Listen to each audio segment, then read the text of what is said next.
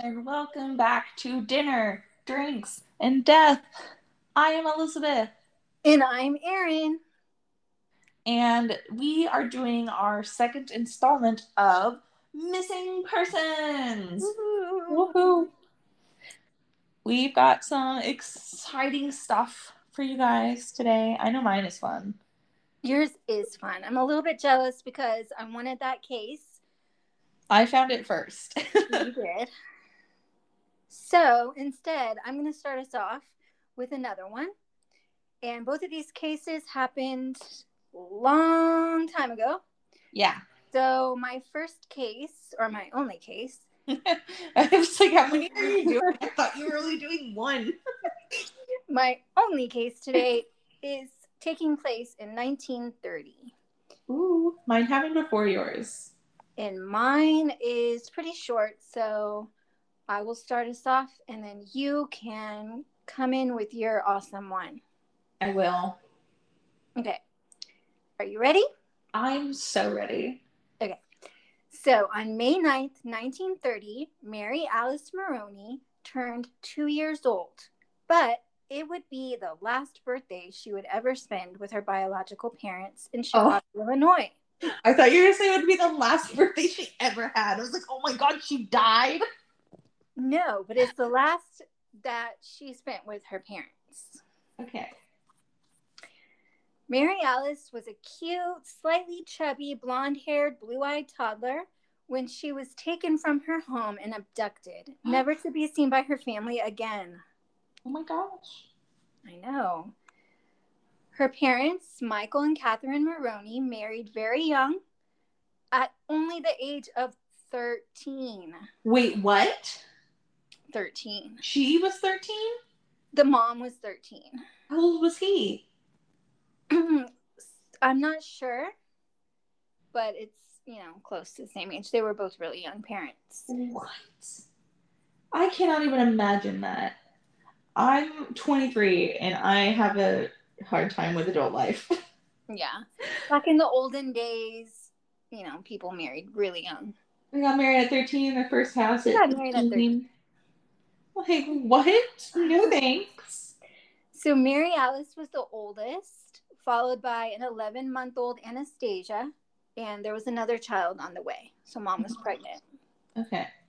The Moronies were an extremely poor family and could no longer get by without assistance. So they put in an ad in the social services section of the newspaper asking for help. What kind of help? Like, for assistance. what Financial kind? assistance. Oh. You can just put it in the app like, hey, I need money. Send me $10.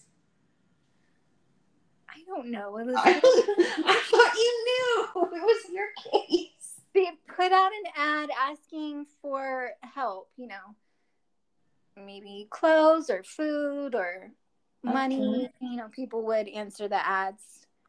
There was a social services section for that. Oh, okay. I wonder if you can do that like today. Probably not. Mm. People don't read newspapers anymore, so you're probably not going to get. I mean, they still read like digital newspapers. Yeah. I don't know. So anyway, on May 14th, a woman claiming to be Julia Otis answered their ad. She showed up at their door. So she told Catherine that she was a social worker and that she would be able to help them. Mm-hmm. She spent some time with mother and daughters, and Catherine confided in her, expressing her family's situation and their financial troubles. Before leaving, the woman who claimed to be Julia asked Catherine if she would allow her to take Mary Alice to California to live with her for a little while, and then she would bring her back. Catherine, like any mother would, said no. Julia gave the family $2, which is more money than it is now at the time. I was supposed to say like $2. Like, wow. And said that she would return soon with more help. The next day, May 15th, 1930, the woman returned with groceries and clothing for the baby and for the upcoming baby that Catherine was going to give birth to. She offered to take Mary Alice shopping with her for new clothes and shoes. Alice was reluctant to let her child go at first, but eventually allowed it, thinking that this was a social worker and that she could help them with their desperate situation. The lady, who identified herself as Julia, was well dressed and spoke with a cultured voice, and Catherine felt that she could trust her. Mary Alice cried and did not want to go with the stranger, like any child would. Yeah. But she was taken away and she was never returned to her home. When Michael came home from work that evening and the woman still hadn't returned with Mary Alice, they called the police. Well, like, what do you think is going to happen? This woman has already asked, can I take your daughter to California to live with me for like an undisclosed amount of time? And you said no to that, like you should. And now she's like, well, can I just take her to the store? Yeah, we're going to the store. She's not going to fucking take her to the store. She's already asked you to take your daughter to California. She's going to take your daughter to California. Yeah, but these were different times. People were more trusting back then. And these, remember, were people who were very young and in a very desperate situation. So if she thought, she was reluctant at first, but if she thought that she could get some clothes and shoes out of it for her daughter, yeah, she didn't. I guess. She shouldn't have, but... She still should have seen it coming, though. Yeah. So, where was I? They called the police. The police checked buses and trains traveling to California, but there was no trace of them. The next day, the family received a letter that read, quote, "Please don't be alarmed. I have taken your little girl to California with me. I have hired a special nurse to care for her. We'll be back in 2 months. By that time, you will be on your feet again and will be able to care for her. She didn't even cry a little bit. She is outfitted like a princess. In the meantime, I'll help all I can to get you on your feet. Don't worry about her or anything else. When you get this letter, we'll be on our way already, as ever, Julia Otis." End quote. A couple weeks later, a second letter arrived from a Mrs. Alice Henderson, who identified herself as a cousin of Julia's. Mm-hmm. She claimed that Julia had lost her husband and child the year before and would return the child to her soon. Authorities, though, stated that both letters were in the same handwriting and likely written by the same person. Yeah. The family never stopped looking for their little girl. Julia Otis was described as a well-dressed young woman around the age of 22. She was said to have a cultured voice and had protruding teeth. What does that mean? Her teeth were like crooked, like outward. Ew. The abduction was covered by the media and authorities continued to search, but to no avail. In 1952, a 24-year-old woman named Mary McClellan came forward and said she thought she might be Mary Alice. She had been adopted a year after Mary Alice had been taken and looked similar to the Moroney children. Mary Alice had now 5 brothers and 2 sisters who all looked strikingly similar to each other. And you can see their photos on the internet. They all look very similar. Mm-hmm. An anthropologist claimed he could tell that McClellan was a relation to the Moroneys by examining their teeth. Uh-huh. McClellan and the Moroneys met, but Catherine was sure that Mary was not her daughter. Okay, but then again, like, how does she know? The last time you saw your daughter, she was 2 years old. This is a full, like, adult woman now. Well, there were a few ways that she could be identified. And I will tell you them now. Okay. She agreed that there was a striking resemblance to Mary Alice, but she had had a scar on her stomach from an umbilical hernia, which McClellan did not have. Another doctor also came forward claiming that he had delivered Mary McClellan on November 17th, 1927, and she had been adopted over 2 years before Mary Alice's abduction. Later, DNA testing proved that she was not, in fact, Mary Alice. Okay. And the case is still unsolved today. Oh my gosh. So, like, that woman just disappeared to California. Well, she might not have even been going to California. She could literally just be like, oh yeah, I'm going to California. And then could have hopped on a plane to frickin' Vermont. Exactly. Oh my goodness. She could have gone to frickin' Canada. She could have been anywhere, but she probably didn't go where she said she was. That is insane. Insane. That's freaking wild. Oh my gosh. Isn't it crazy? Like, somebody random could just show up at your door, claim to be a social worker, offer you help that you're in desperate need of, and then just runs off with your baby. Yeah. Like, but to be fair, she did warn the mom, like, hey, I'd like to take your child. Oh, you won't voluntarily give me your child? Guess I have to take it by force. You should have seen that coming. I'm just saying. Yeah. I'm not blaming the mom. She was far too young to have been a mom. Not blaming the mom. But that woman was clearly going to steal your child. Yeah. She gave every sign. She's like, I'd like your child. Give me your child. Please. She literally was like, give me your child. And she's like, no. No. Okay, well, can I go here with your child? I'm definitely not going to take them. I guess. The child clearly did not want to go. No. Oh my gosh.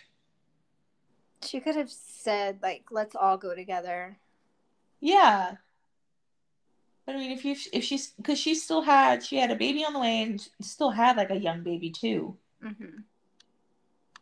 So she's pregnant, she's got a young baby. She probably couldn't go with them. Because if her husband's not home, like if he's off working, you can't just leave the baby behind. But it also shows you, like, the different classes. Oh, yeah. You know, she looked and sounded trustworthy. Just don't trust people. People are bad. And don't put crazy ads in the paper. Yeah, don't tell the world that you were poor and need help. They're not going to help you. Don't help. Take advantage. Okay, let's go to your case. You have an awesome one. That's right. Tell me why I forgot I had a case. That's the whole point of this, is that we both have a case, and I completely forgot that I would have to talk. You got too wrapped up in mine. I did. I really did. Okay. Focus. My case is on and pardon me if I mispronounce any of these, the Eilaen Mor Lighthouse.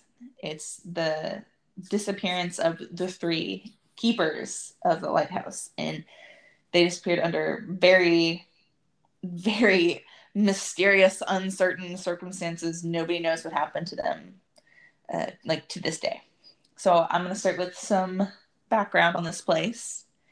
The Eilaen Mor Lighthouse was designed by David Allen Stevenson for the Northern Lighthouse Board, and construction began in 1895 and lasted for 4 years.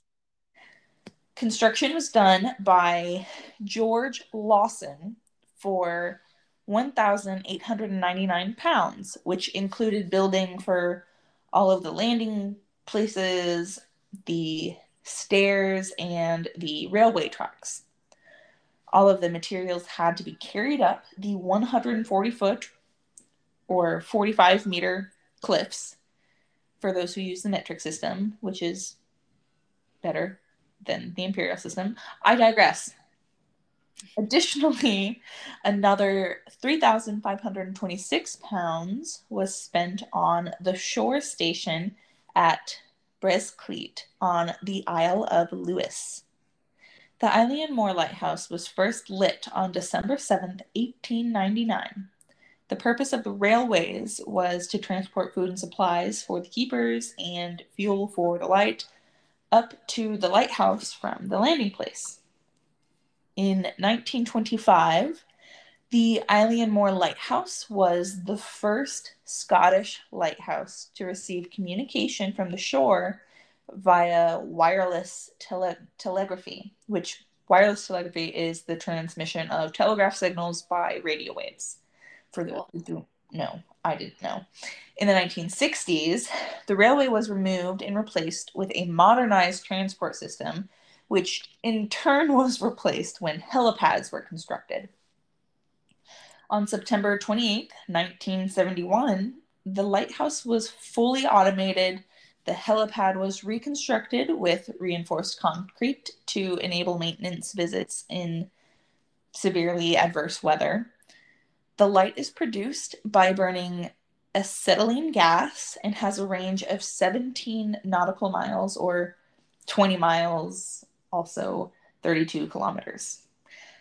And now that we've covered the background and history of the lighthouse, let's get into the reason we're here, the mysterious case of the disappearing lighthouse keepers. The first records of strange occurrences on the Flannan Isles was on December 15th, 1900. This report comes from the steamer Arctur, which, which was on a passage from Philadelphia to Leith. They noted in their log that the light was not operational in the poor weather conditions, and when they docked 3 days later on December 18th, this sighting was passed on to the Northern Lighthouse Board, or NLB. The relief vessel Hesperus was supposed to sail out from Brescleet Lewis on December 20th, but due to bad weather conditions, they did not leave until the 26th of December. And at the time, the lighthouse was being manned by 3 men, James Ducat, Thomas Marshall, and Donald MacArthur. So that's 3. Upon the arrival of the relief crew, they noticed that the flagstaff had no flag. All the usual provision boxes had been left on the landing stage for restocking, and even stranger, the previous crew was not present to welcome the new crew to shore, because that's typically what they did. Like the guys who were leaving would be like, "Hey, new guys, you're here. Go. Trade me." Jim Hardy, the captain of the Hesperus, tried reaching them by blowing the ship's whistle and firing a flare, but was unsuccessful. A boat was launched, and Joseph Moore, the relief keeper, was left on shore alone. So there's like 3 new guys and like the captain of the boat. But they were also late. Yeah, they were they may not have expected them or knew they were coming. Yeah, they might not have known when they were going to come by or something. Yeah. But I would assume that they kept like the same schedule, like they would have come at the same time. They might have just gone down every day to check or something. I don't know. Yeah.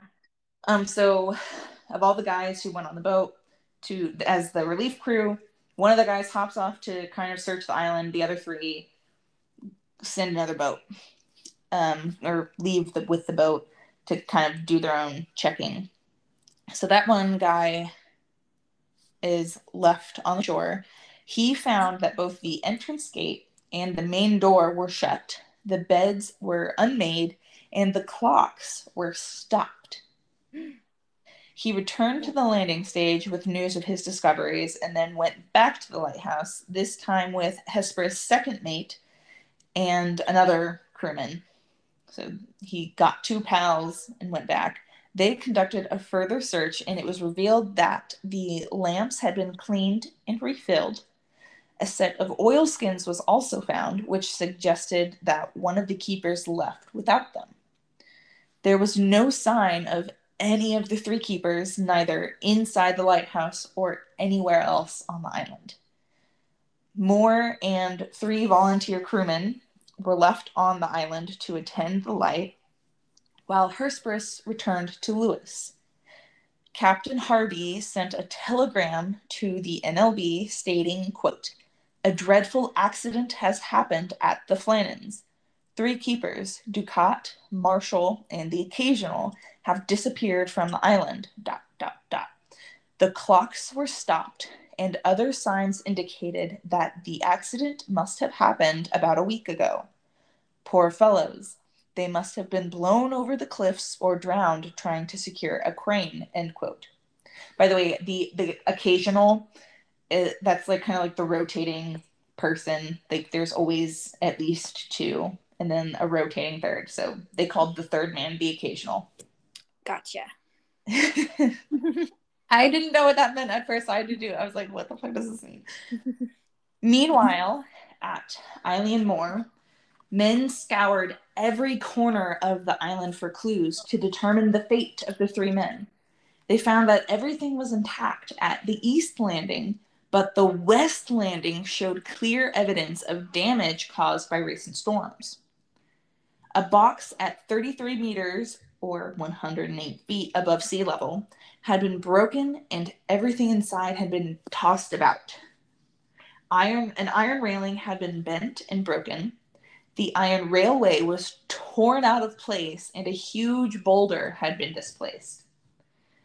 Later, on December 29th, 1900, a superintendent from the NLB came to the island to conduct an official investigation into what happened to the 3 missing keepers. Robert Muirhead had been the one to recruit these men and thus had a personal relationship not only to the case but to the missing men as well. After examining the clothing left behind, Muirhead concluded that Ducat and Marshall left the lighthouse heading down towards the western landing stage. He then determined that the Occasional, MacArthur, left during a heavy storm wearing only his shirt sleeves. He then noted whoever had been the last person to leave the lighthouse had been in direct violation of the NLD rules, because there has to be at least one person to man the lighthouse. They had to like turn it on, I guess. I don't know how lighthouses work.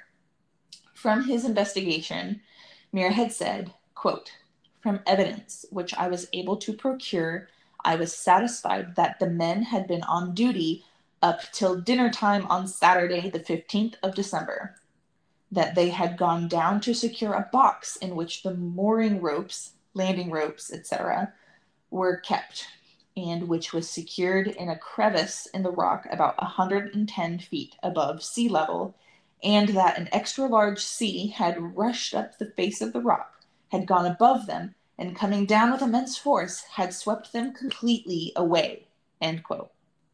He also noted that the damage done to the western landing stage was, quote, "unbelievable unless actually seen," end quote. And I had read somewhere that they had gotten in trouble before about letting another box get damaged. So they were really concerned about securing this one. Yeah, there's research done later on, and I'll cover that. I know exactly what you're talking about. Don't spoil my case, Erin. My bad. I'll keep quiet. How dare you? I was just trying to get in there because I wanted to know this case, and I'm like, but what about this? Yeah.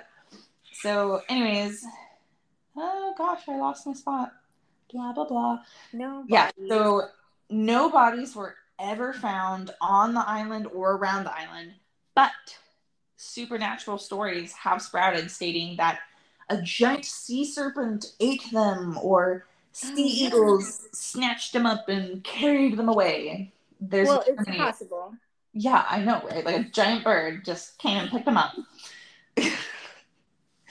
Other theories state that the men arranged for a boat to come and take them away to a better fortune and new lives, or that they were confronted by a malevolent ghost ship and were killed, or that they Man, were. those things never happen to me. You want a ghost ship to come and abduct you? No, but a boat can come along and take me to a better fortune. Yeah, I know, right? Just gotta hop in that car. The next one you see, just hop in it. It'll take you somewhere. Okay, I'm only getting in if it's a boat. Only if it's a boat. That's fair. That's fair. It'll take you somewhere. Yeah. There were also speculations that they had been abducted by foreign spies. Ooh.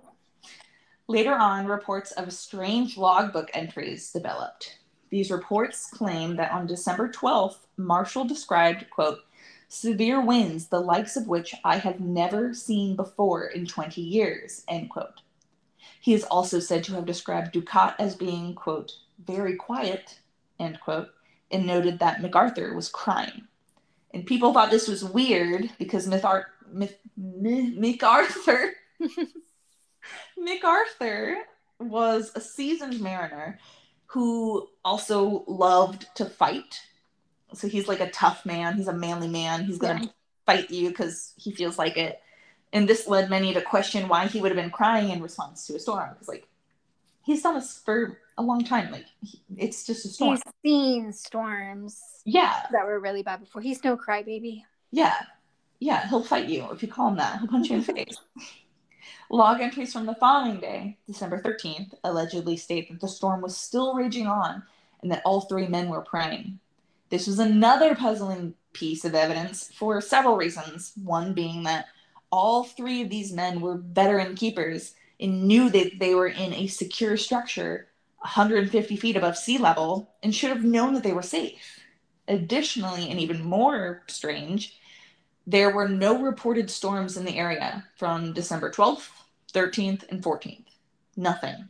Crazy. This is crazy because right now it's actually thundering outside where I'm at. Oh my god, it's overcast here. It's not thundering, unfortunately. We had our thunderstorm 2 nights ago.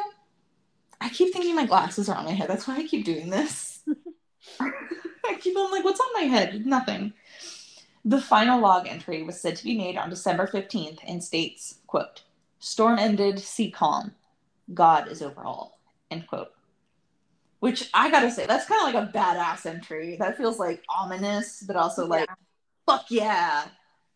Anyways, it was eventually found that these log entries had been falsified. It's all fictional. Who? By who? I don't know. They don't know. It was just made up. Like afterwards they were falsified? Yeah, like it was just a story people were telling. That's crazy. There were no like log entries found with this. Subsequent research has taken into account the geography of the island. The Eilaen Mor coastline is made up of deep, narrow gullies called geos. In fact, the western landing is located on one of these many geos and terminates in a cave. In high seas or storms, water will rush into these caves and then burst out with immense force. Research states that it is entirely possible that MacArthur might have seen a series of waves and ran down to the landing to warn his colleagues, but then was swept away himself. Recent research done by James Love, and this is the part where you were saying, this guy discovered that Marshall had previously been fined 5 shillings due to losing equipment in a storm. Love reasoned that it was possible, seeking to avoid another fine, that Marshall and Ducat went down to the landing to secure the equipment to tie it down and make sure that they wouldn't lose it this time. And during that storm, and that it's possible they had been swept away. James Love goes on to speculate that MacArthur, although required to stay behind and man the lighthouse, according to NLB rules, instead tried to warn his colleagues but was swept away along with them. This theory can be supported by the oilskins that were left behind and also by MacArthur's coat, which was left hanging. But it does not explain why the door and the gate were both closed. Another theory is explained by first-hand experience of Walter Adalbert. Aldebert. Yeah, thanks. He was a keeper from 1953 to 1957.